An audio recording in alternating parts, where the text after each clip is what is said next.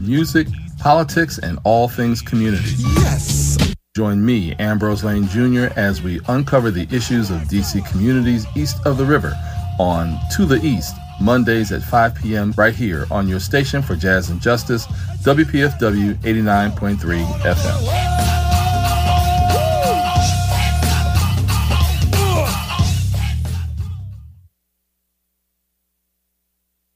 I'm Wiza Muntali, host of Africa Now, and you're tuned to member-supported WPFW Washington.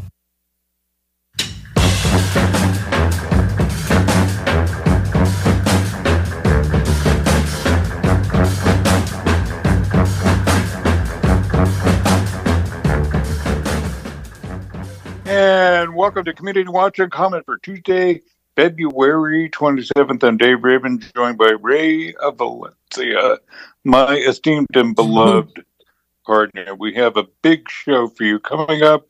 What would Biden's Israel-Gaza policy mean for his campaign, or what could it mean? Tuesday's Michigan primary, that's today, is an early test. We'll speak with Jewish Voice for Peace Action, Barbara Weinberg of Bearfield, and we'll talk with the DC Fiscal Policy Institute's Erica Williams about DC's child tax credit, which she asserts is an important tool for tackling child poverty. This is a bill on the table, very, very important for the children of the district, in my opinion, and the opinion of the DC Fiscal Policy Institute. And March is Women's History Month, and the Washington Master Chorale will be performing Our Women People, a vocal cycle based on texts from the suffragist movement. Will be joined by the chorale's Thomas Callahan and, excuse me, X-Pax Theater is doing a satirical comedy, believe it or not, entitled Migrants, or There's Too Many of Us on This Damn Boat. I checked. The dam's not one of the 7 fan words. We'll speak with X-Pax Karina Rosnicek. But first, let's have a moment of silence for the horror the people of Gaza are experiencing.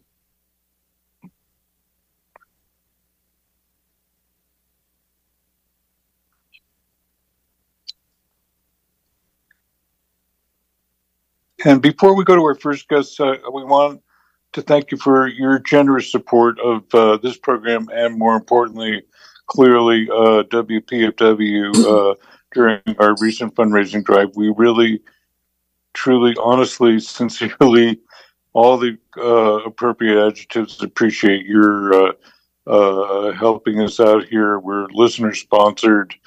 You don't have to listen to an inundation of commercials, but we do need to come to you every so often for your support to keep the lights on. We really appreciate your help. And I want you to know that tomorrow WPFW is celebrating those whose shoulders this station stands on. History is so important, and we have a wonderful history, and we want you to know about it. We'll be presenting Freedom Highway, a salute to SNCC, Dory Ladner, and 47 years of Jazz and Justice Radio from 5 a.m. until midnight tomorrow. Amazing. We'll take a look at the work and legacy of the Student Nonviolent Coordinating Committee and the pivotal role many SNCC members played in the creation of our wonderful Jazz and Justice WPFW. We will also be honoring one of SNCC's beloved daughters of the movement, Dory Ladner. So please listen in tomorrow to Freedom Highway, a salute to SNCC, Dory Ladner, and 47 years of Jazz and Justice Radio. WPFW, building a better world, one broadcast at a time. And on with the show. Take it away, dear Ray. Okay. The self-immolation at the embassy. On Sunday afternoon, outside the Israeli embassy in Washington, D.C., a 25-year-old Air Force service member, Aaron Bushnell, placed his phone on the ground to set up a live stream. He then stood before the embassy gate and lit himself on fire while shouting, "Free Palestine," in a horrific protest against the Israeli-Hamas war in Gaza.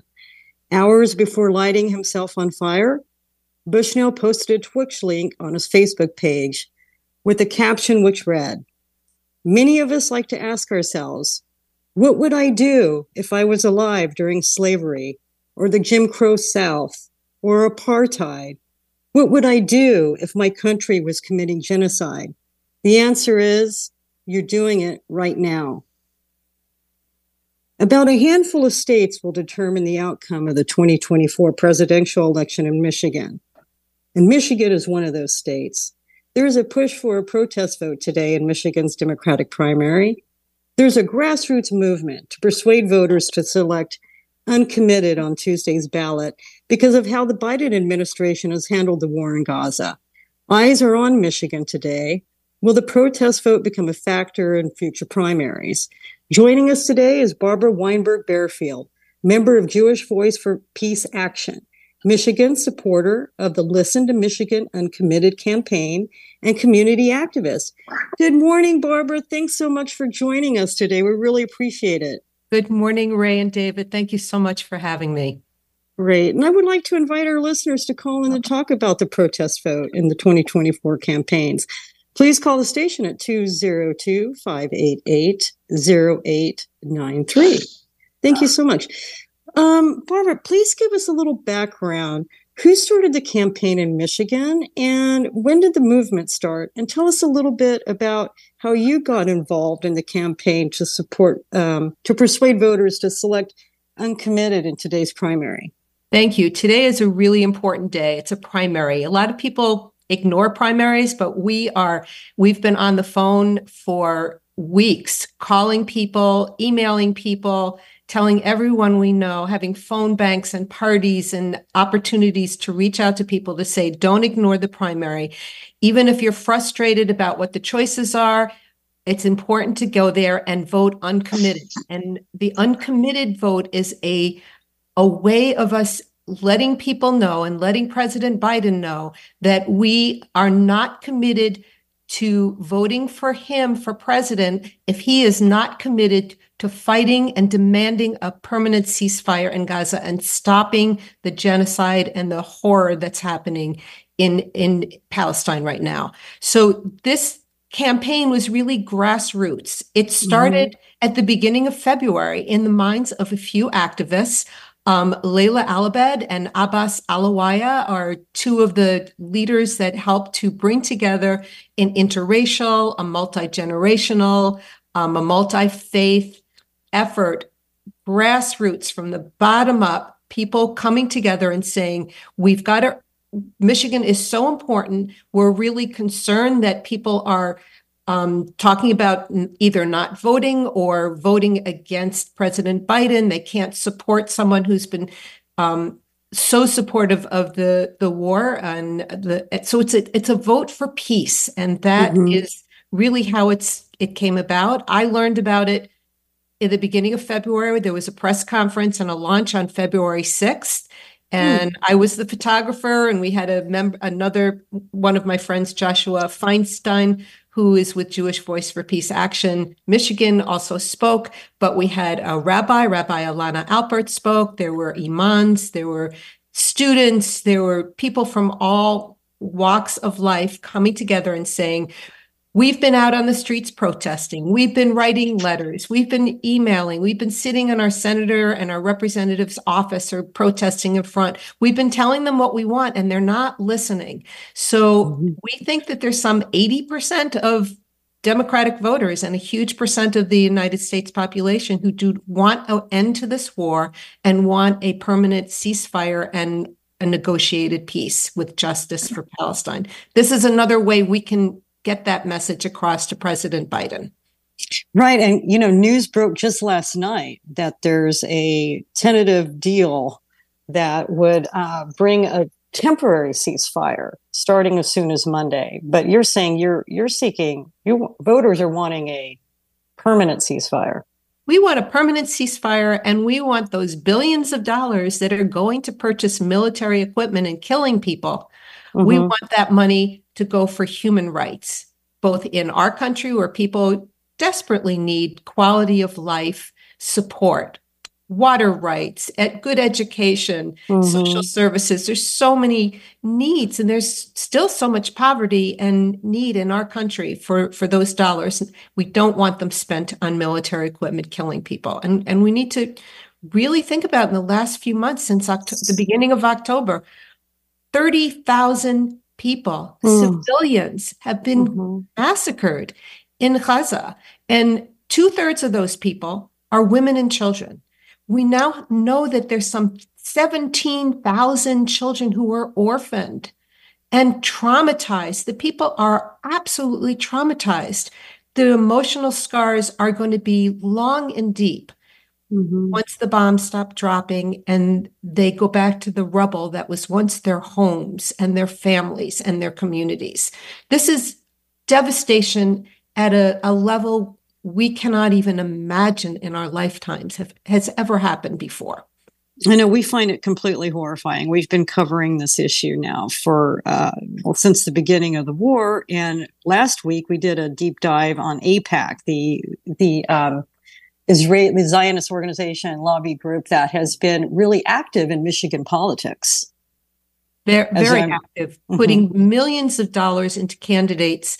And in some cases, candidates that are very unprogressive and reactionary and against human rights. We lost one of the best U.S. Congress people that we had in Andy Levin was an exemplary congressperson, and his opponent received a great deal of AIPAC money, and it caused him to be defeated. But he is still he's active, an amazing activist. He was on MSNBC recently talking about how important it is to vote uncommitted, that this is an anti-war message. It's a message for humanity. It's not, we still, people are saying, well, if you vote uncommitted, isn't that going to make it very difficult for Biden to get reelected? We don't want we don't want Trump to be elected. Don't want Trump. Would be even more. That could be even more devastating. But what we're saying, we still have many more months till November rolls around. President Biden can do the right thing. He can change course. He can demand a ceasefire and use the power of the United States, which is enormous, to obtain a negotiated peace with justice for Palestinians. There is a way out of this. If we're brilliant enough to go out into space and do all of these amazing scientific feats, we can use our brains and not our bombs to get peace in this world. So that's our message. President Biden, Michigan wants you to listen to us. Listen to Michigan. Listen to Michigan. Change course. You have time to get our votes back. We're uncommitted now, but we can, if you can change your course of action, we can as well. And I think that's a frustration for many, is that the Democratic Party does this thing where they decide who the nominee is going to be, and they tell the Democrats, it's the lesser of two evils, vote for Biden because we can't afford to have another Trump term, right? And your vote is your agency. You have to earn that. To assume that people are just going to vote for you every time because that's what the party wants, I think has been something that's kind of worked in the past, but failed in 2016 to a large extent because many Democrats were not happy with the idea of Hillary Clinton, right? And that Bernie Sanders was kneecapped by the Democratic Party. And now they're bolstering Biden as a forced choice for Democrats. So we're really looking at Michigan in this vote, at this protest vote, to see if it catches on, and we're going to see this pattern emerge in future primaries. I hope that's the case. And, we elect officials to go to Washington to represent us, and then they forget about us. They have to represent us. When we demand that they are anti-war and they call for a permanent ceasefire, they've got to listen to us. And if they don't, well, we've got the power of the vote. And, apathy, we've got to deal with that apathy or that alienation people are starting to feel, or anger or rage that people are trying to are feeling, that this is useless, that they're not going to vote at all. but we've got a power with our vote. It's been very hard earned power. Women didn't always have the power to vote. People of color didn't always have the power to vote. We have it, and we've got to use it to make changes in this country. And right now we can use it. Today is the last day. In Michigan, we've been voting since February 17th because we've been able to vote early through absentee. We've been able to drop off our ballots to numerous community centers and boxes. But today is the last day, folks. You can get out and you can vote, and you can fill in the little box. There's little ovals, and there's one that says uncommitted. And that uncommitted oval is an anti-war statement. It's a statement to President Biden that we want a permanent ceasefire with a negotiated peace with justice for Palestinians. We need an end to this military might that's trying to destroy. Really, it's on the verge of destroying the world. It's not just in Gaza. It's spreading, and it's becoming a wider regional conflict. Right. We have got to stop this violence before. Now, we really do. So, Barbara, the campaign, what would you consider to be a success today? I mean, I hear in the press number 10,000 votes would be successful. And that number came about because that's the margin in which Biden beat Trump. And Trump was won by the fewest votes in that state. So is 10,000 important to you, or what would you consider a success for 10,000 today? 10,000 is important to me, but what's more important is that I'm sitting on a phone call with you, a Zoom with you, Ray, and getting this word out all over the country. Yesterday, I sat in my home talking to a columnist for the New York Times, and he's writing about it. It's on NPR. It's all over the country. People are talking about how this is another way. We can do sit downs. We can do protests. We can do rallies. We can be writing and calling and doing all of these different strategies to try to change the course of history right now. Here is another way we can show that we are for a ceasefire. We're anti-war. It's another way. So I'm not going to put a number on it. I think tonight, when we find out, we're going to be overjoyed. It's going to be a powerful number. But the fact that the word is getting out far and wide is really important. I mean, even around the world, people are looking at Michigan right now and seeing this is powerful. Absolutely.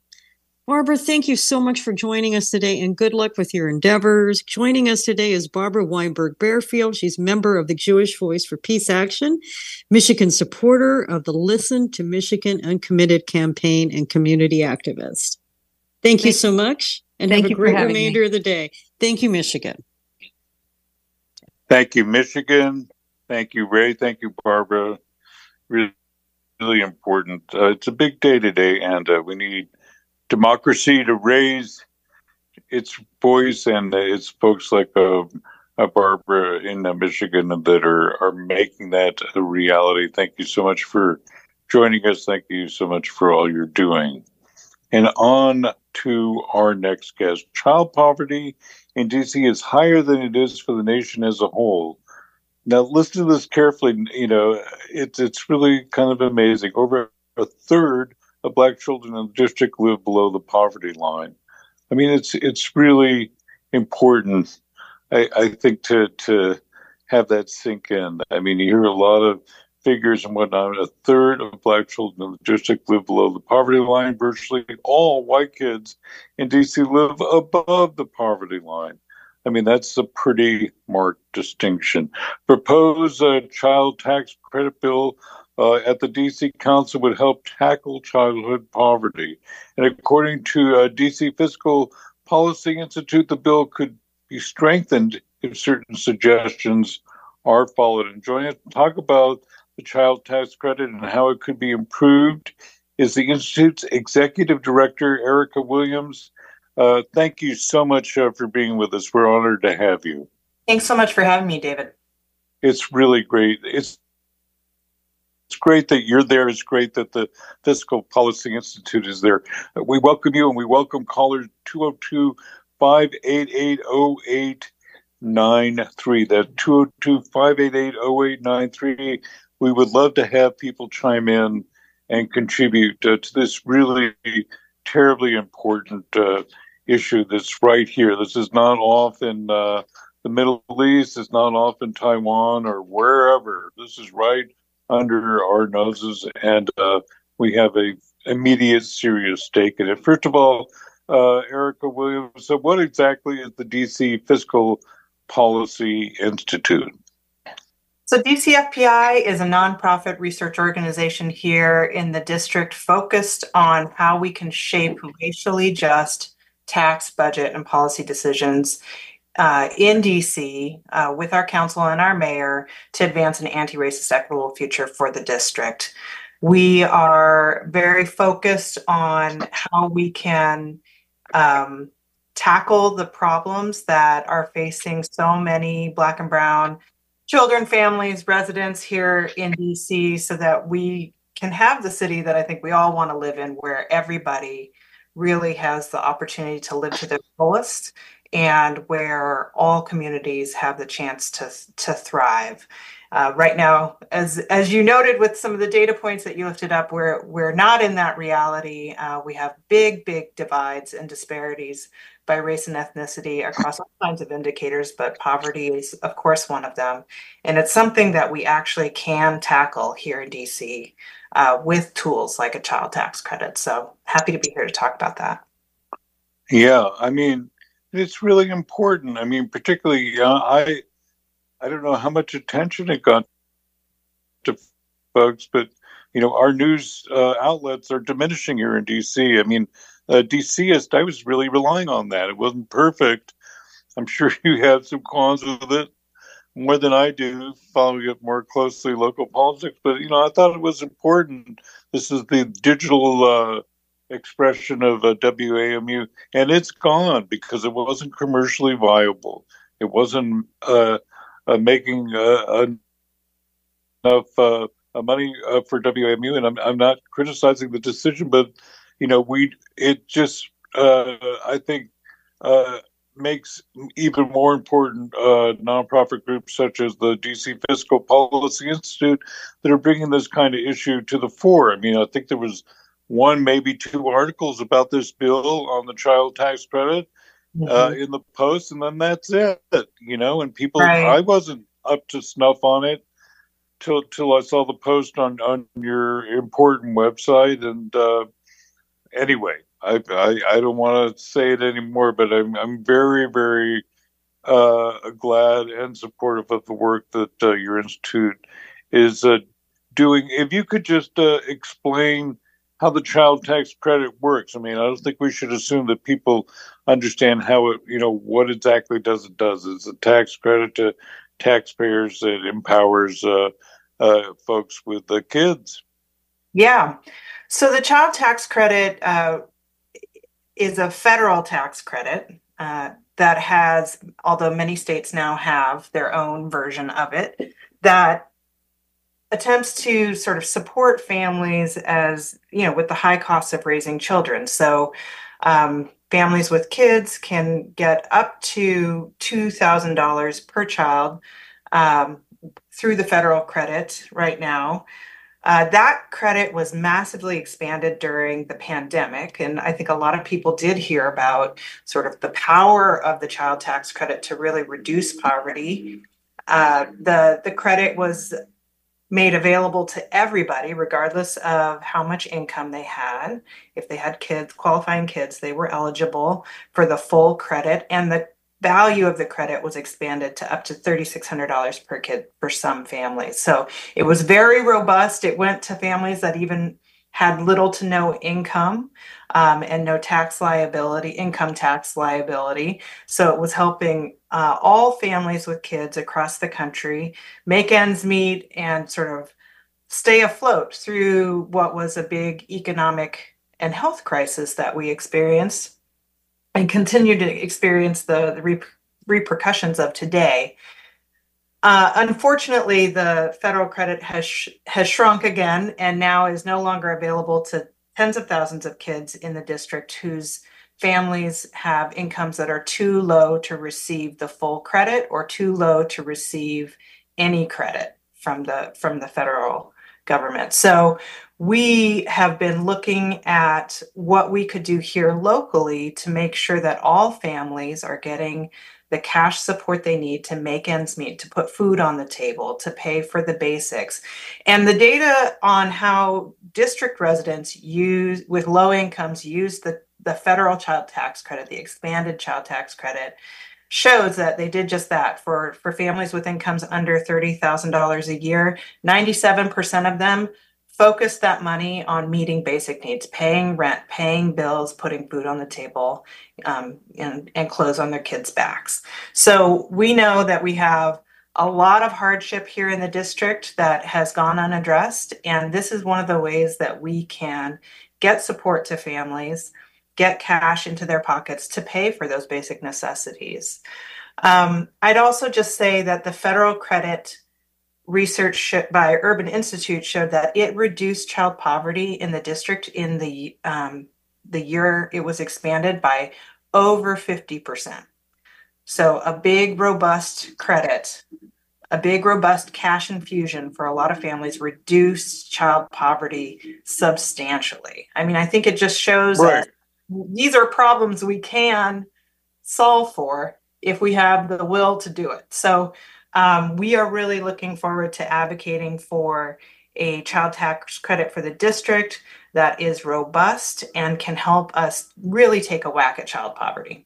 So the way that it actually functions is that you get a credit, your taxes are reduced if you have a child or more than one child. I mean, that's the actual way that it functions. So folks that aren't clear about that. Right. It reduces any income tax. I have that right. Yeah, it reduces income taxes you owe. If you don't owe income taxes, you get it in the form of a refund. You get the full value of the credit in the form of. You actually get a refund if you don't have children. If you don't have children, if you don't have income tax liability. If you don't have. Okay, got it. And at the moment, here in DC, you said certain states have child tax credit in addition to the federal child tax credit, which has been gone back to pre-pandemic levels. Although I guess there maybe was not been time, and I guess there's some action to maybe increase that at the federal level. Although with this zany Congress, who knows? Who knows? You can't see Erica, but she's agreeing. Like, who the blank knows what's going to go on there. But we, at this moment, do not have our own DC-based child tax credit. But Council Member Zachary Parker has introduced one on the council. And just to give some context, as I said in the introduction, over a third of Black children in DC, 36% to be exact, live below the poverty level, versus all white kids in DC living above the poverty level. And I should say it's important if we could just touch briefly to make sure that we understand our terminology here, because it can get a little bit obtruse, or whatever the right word is. Right. It's important to distinguish between income and wealth. If you could just talk about that difference briefly. Yeah, I think about income as what you have on hand through your wages, your earnings, to meet your day-to-day needs, to pay your bills, to make sure you have a roof over your head. Wealth is often held in assets, right? Your home, if you are lucky enough to own one. Investments for folks who have a lot of wealth, that's really where the bulk of it is held. Different kinds of investments, like stocks and bonds or luxury items. And I think of wealth as the thing that gives people a lot of sort of choice and the ability to take risks and to sort of pursue their dreams without a lot of fear of falling through the cracks or failure. So I think income is sort of how we get by through our day to day, and wealth is the thing that can set us up and set our families up really for a different kind of level of security and stability that folks without it don't have. Can really kind of support folks through any kind of up or down or economic shock. So what we're talking about here with a child tax credit is a way to boost income, and I think it's a step on the road to helping folks get to a place where they have enough financial security and stability to maybe be able to start saving and accruing wealth. And I do think that a child tax credit would be very, very complementary to our child savings account program, or our baby bonds program, which was put into law recently. So that is a program that would help children who are growing up in poverty have a nest egg when they reach adulthood and have some wealth to leverage. And I think a child tax credit sets young people up to really benefit from the baby bonds program later on down the road. And there's a few reasons why. I mean, one of the things we know about income boosts for kids who are growing up in low income or poor households is that it can really have a big impact on their life trajectories. Kids who grow up in poverty, who aren't getting nutritious meals, who have a lot of stress in the home, who maybe live in unhealthy or unsafe places, have a much harder time doing well in school and getting very far in life. We know that income boosts can actually help kids. There's lots of research around this. Help kids do better in school. It can improve their test scores and their educational performance. It also can help them go farther in school and help them attain higher education. And that means that they're able to work and earn more as adults. So you can really change the life trajectory of kids by making sure that they have the income they need. Their families have the incomes needed to sort of meet all their basic needs. So that really sets kids up, I think, well for being able in the district, if we have a local child tax credit, could help set them up well to be able to leverage the baby bonds that will be there for them when they turn 18, right? They'll be better prepared, I think, to leverage those dollars for their futures, for their families' futures, if they're getting their needs met in the here and now today. I was cut off. The internet seemed to be not working perfectly, at least at my end. So hopefully our dear listeners were hearing Erica Williams talk about the initiative, the legislation for a child tax credit here in the district. And I mean, part of the education that's going on with having you on is I didn't quite understand, and I'm not totally uninformed, but I didn't quite understand how a possible child tax credit here in the district would dovetail with the baby bonds program.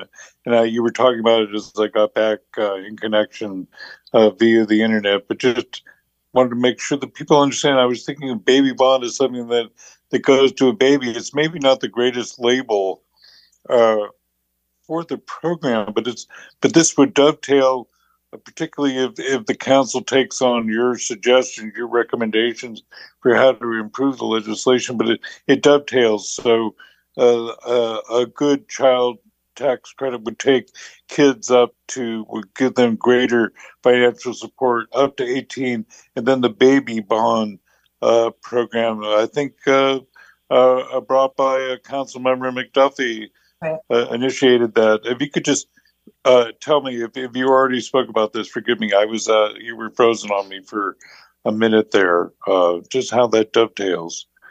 Right. So it sort of aligns with your question about the difference between income and wealth. And so the child tax credit would be a way to sort of boost the incomes in the here and now for kids who are growing up in poor and low income families, making sure that they have the food they need, that they're going to school fed and ready to learn, and that their families have what they need to pay rent and bills and so forth.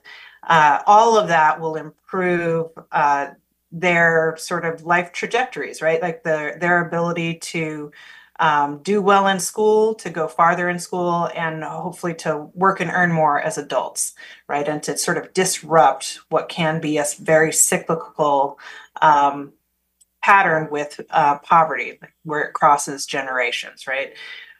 When they turn 18, they will be better prepared with income supports like the child tax credit. They'll be better prepared to leverage the baby bonds program, which is essentially a savings account or a wealth building account for kids in the district who are growing up in poverty. So when they turn 18, they'll have, a chunk of cash, maybe $20,000, $25,000 at their disposal to use for education, to use for, entrepreneurial ideas that they have, to use to buy a home if that's something they want to do.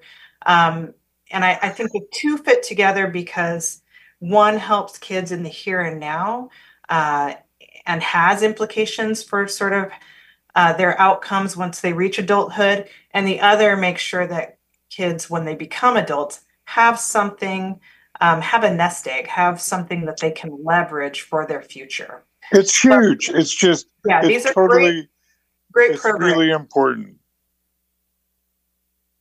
I would also just note that think about it. 18-year-old, $20,000 for a lot of us is not nothing. An 18-year-old, you could use it for your education, to buy a house. That's an extraordinary program. But we have 4 minutes left, so I should just remind folks you're listening to DC Fiscal Policy Institute's Executive Director, Erica Williams.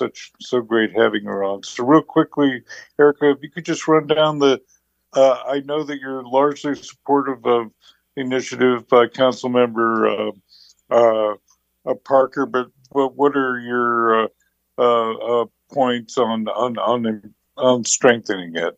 Yeah, we are so lucky to have leadership on the council with Councilmember Parker really leading the charge to get a local credit established here in the district. So we're really thankful for that leadership.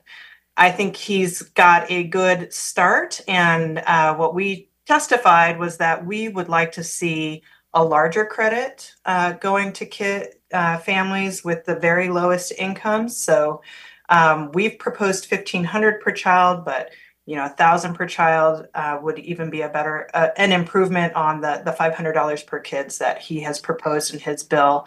We also think that the credit should extend to families with kids who are 17 years old too. The federal credit stops at 16, but we know that kids that are nearing the age of sort of college eligibility are more likely to pursue higher education if they have some cash to work with to help them afford the expenses associated with going to school, right? We'd like to see the cap that he put on number of kids that would qualify for the credit eliminated. This is about helping to make sure we're setting kids up for brighter futures. And I think you just can't put a cap on that. So we'd like to see that removed. And we'd like to see, if cost is a trade-off here, or presents a barrier to getting this adopted, we'd like to see the credit prioritized for families with low and moderate incomes and to not go as far up the income spectrum. Right. This bill does. So we're running out of time. What's the couple of minutes left? What is the timetable on this legislation? So it's gotten a hearing in front of the Committee on Business and Economic Development. I think it could move forward in a couple of ways. One is to go through a markup in the committee and be passed out to be considered by the committee of the whole in the next couple of months, or it could get wrapped into the budget bill as a whole and be part of that conversation. So we're hoping to see it move forward this over the next couple of months.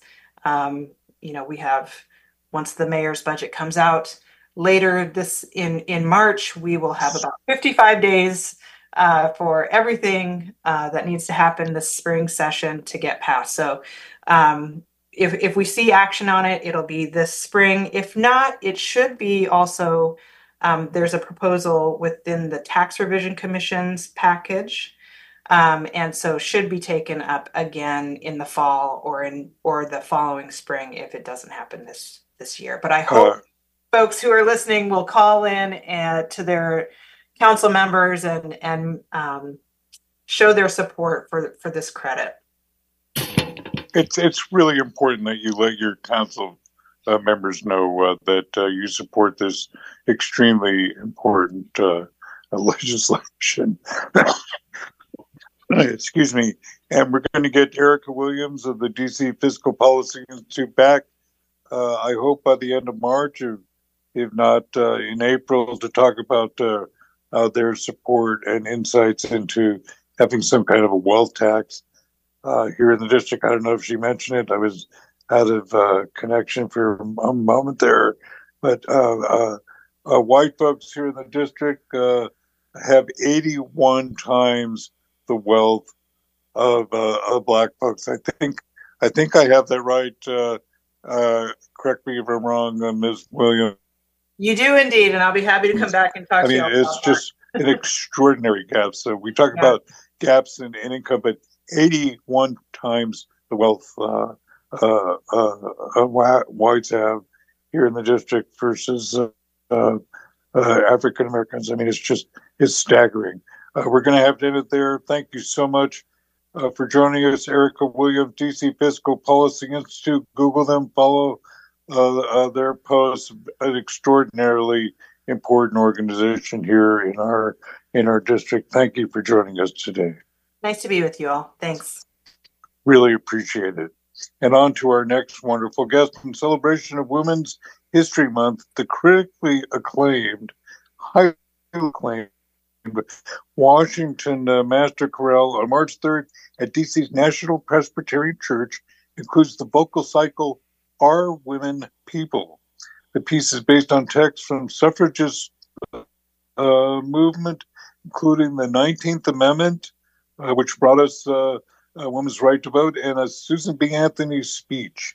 And joining us now to talk about Are We People is the Washington Master Chorale's artistic director and conductor, Thomas Callahan. Thank you so much for being with us, sir. Oh, it's my pleasure to be here, David. Thank you for having me. It's really great having you.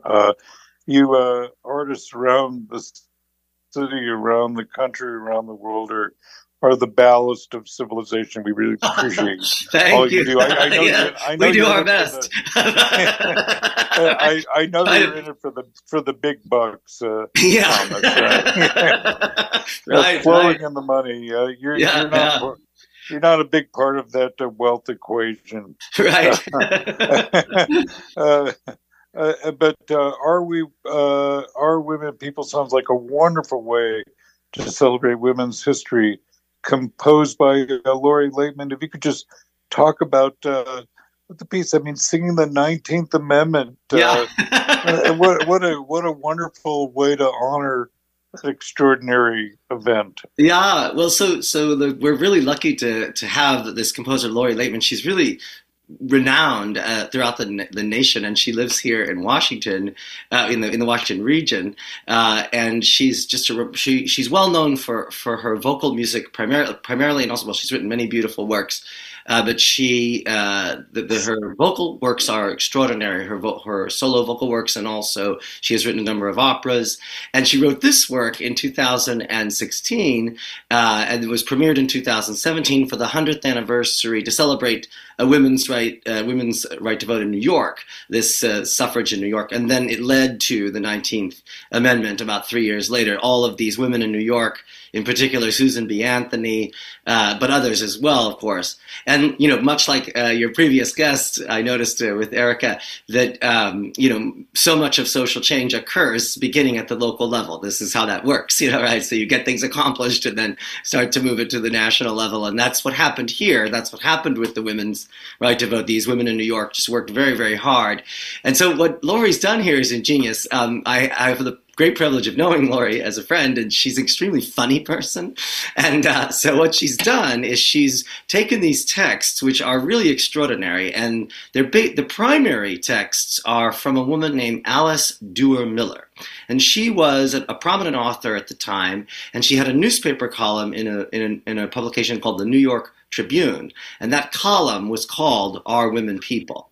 And it was a way of kind of provoking people, kind of like the modern version of clickbait, right? If you saw this Are Women People, then it would make people read. So basically, she spent about 3 years writing and a lot of satirical poems, but also commentary. And it was quite influential. It was sort of deft in the way that it influenced thinking. And what she would often do is she would take quotes from the speeches of what were called the anti-suffragists. These were the folks who were opposed, men and women, who were opposed to women having the right to vote.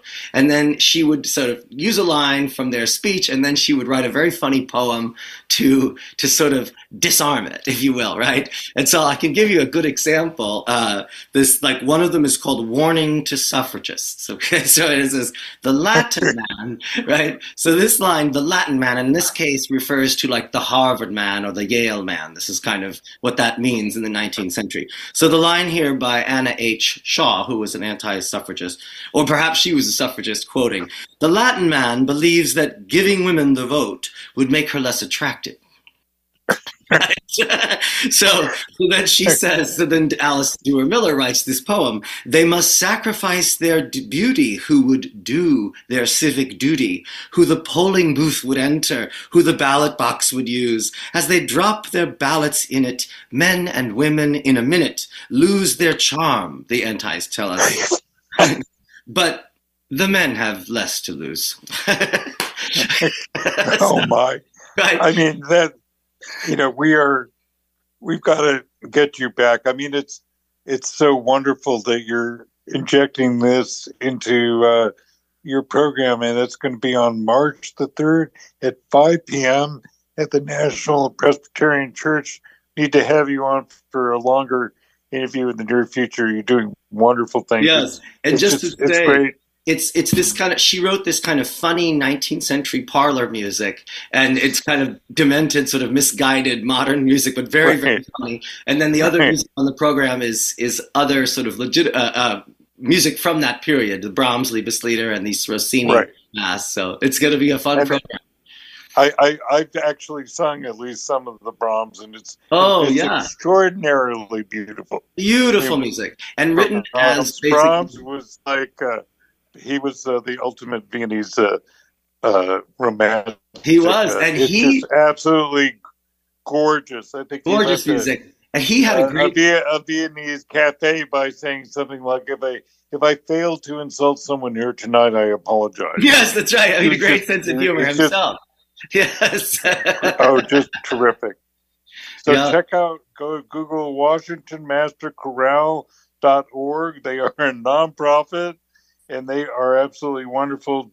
Do check them out for this March 3rd and concert and other concerts that they are presenting. I've been speaking with Washington Master Chorale's Artistic Director and Conductor Thomas Callahan. Thank you so much for being with us today. We really appreciate all you're doing. Oh, my pleasure, David. Thank you for having us. Take care. Okay, take care. And on to our last wonderful guest. DC's Atlas Performing Arts Center is presenting a play by our beloved X-Pac Theater, and is staging a satirical comedy. My Grants, are there too many of us on this damn boat?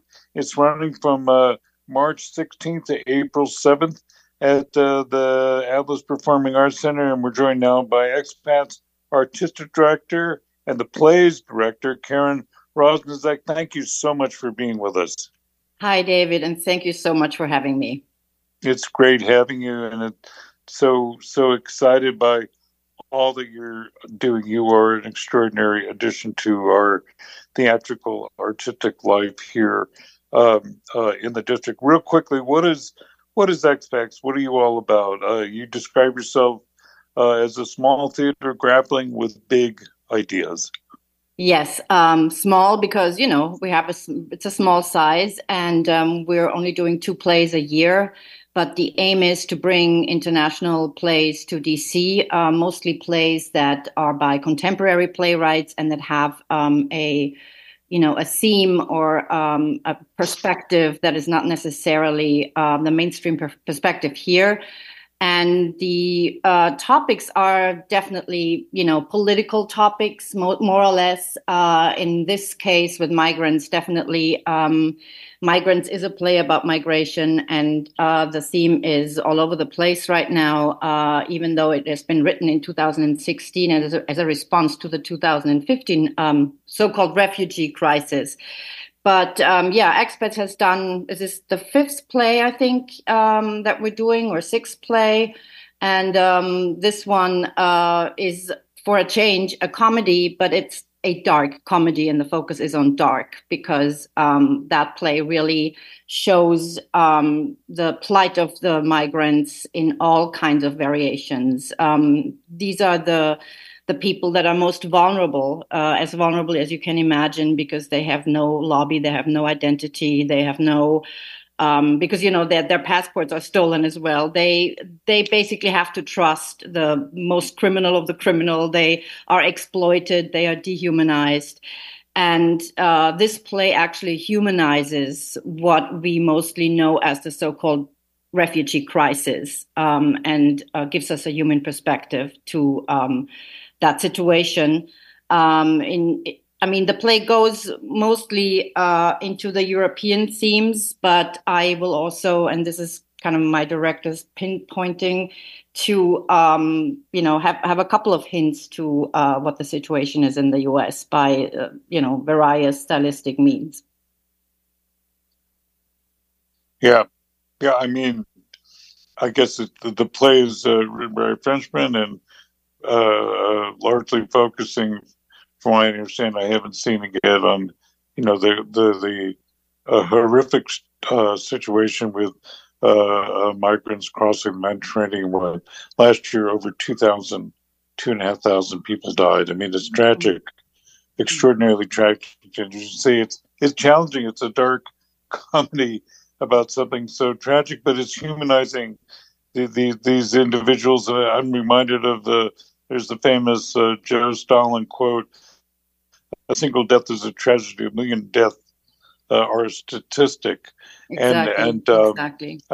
This is you're making the situation real. You're making these people real, and it's very timely that you're bringing this play to DC audiences. Yeah, I think it's very topical. The world is having the most important elections this year, not only DC, but there are a lot of places this world that really decide which way we're going.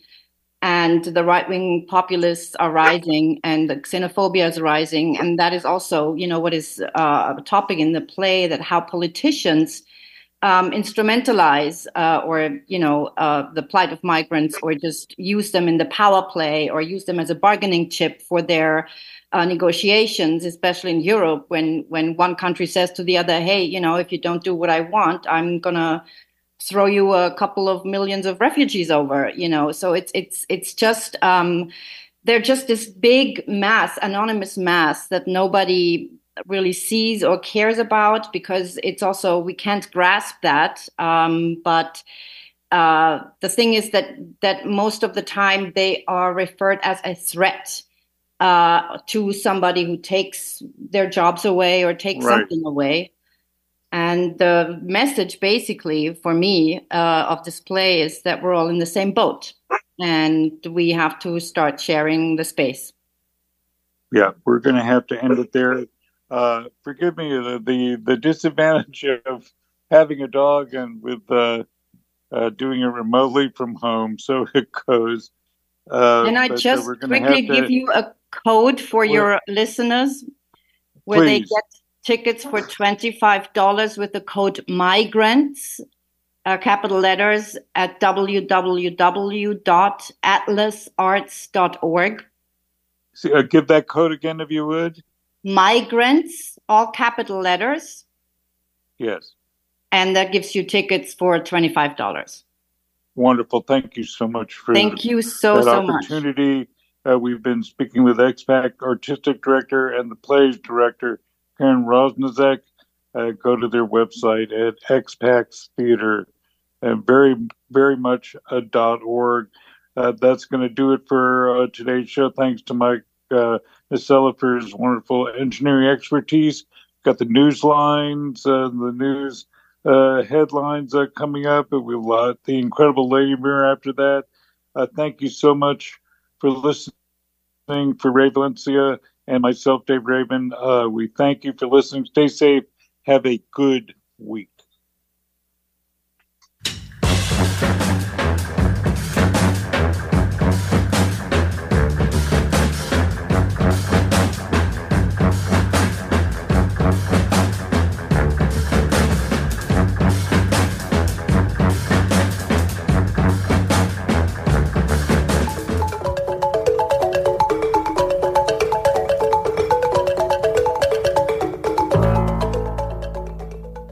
From WPFW News in Washington, I'm Sue Goodwin. Today is Tuesday, February 27th. Here are some headlines. Democrats and Republicans are competing in today's presidential primaries in Michigan. On the Republican side, an expected win by former President Donald Trump against rival Nikki Haley could add to his sweep of the early voting states and move him closer to becoming his party's nominee. President Biden is the clear Democratic frontrunner, but is facing a test of his support among voters angry about his support for Israel's war in Gaza. A coalition of Arab American and Muslim leaders, alongside progressives in the state, are urging Democrats to vote uncommitted in the primary as a form of protest against Biden.